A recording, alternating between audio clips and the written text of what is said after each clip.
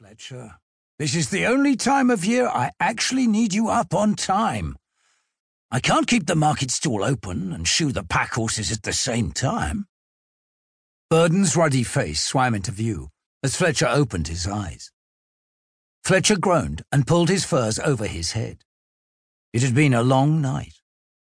Yakov had made him wait outside for an hour before he let him in, on the condition that Fletcher bought him a drink next time they were in the tavern. Before he had had a chance to bed down, he had to gut and skin the elk, as well as trim the meat and hang it by the hearth to dry. He only allowed himself one juicy slice, half-cooked on the fire, before he lost patience and crammed it into his mouth. In the winter, it was always best to preserve the meat for later. Fletcher didn't know when his next meal was coming at the best of times.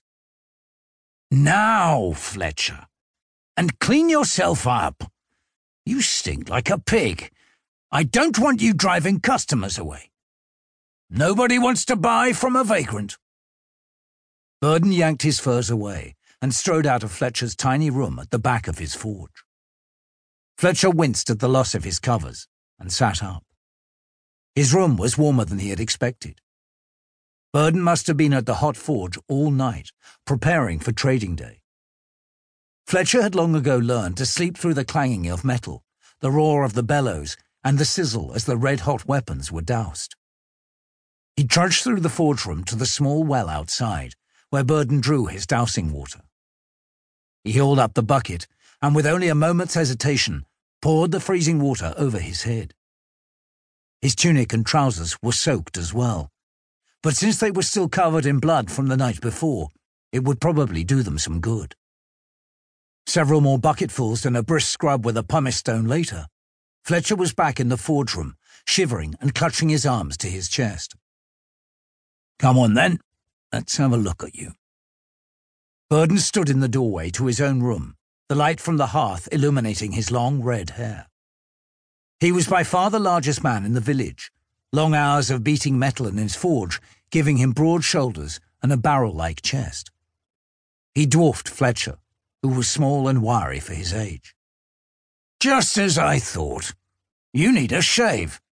My Aunt Gerla had a thicker moustache than that. Get rid of that wispy fuzz until you can grow a real one, like mine." Burden's eyes twinkled as he twirled his own red handlebar that bristled above his grizzled beard. Fletcher knew he was right. Today the traders were coming, and they would often bring their city-born daughters with their long pleated skirts and ringleted hair. Though he knew from bitter experience that they would turn their noses up at him, it wouldn't hurt to be at least presentable today. "Off you go. I'll lay out the clothes you're going to wear today, whilst you shave. And no complaints. The more professional you look, the better our merchandise does." Fletcher trudged back outside into the freezing cold. The forge lay right by the village gates, with a wooden palisade edge just a few feet from the back wall of Fletcher's room. A mirror and small wash basin lay discarded nearby. Fletcher removed his skinning knife and trimmed away the fledgling black whiskers before scrutinizing his face in the mirror. He was pale, which was not surprising this far north in Hominum.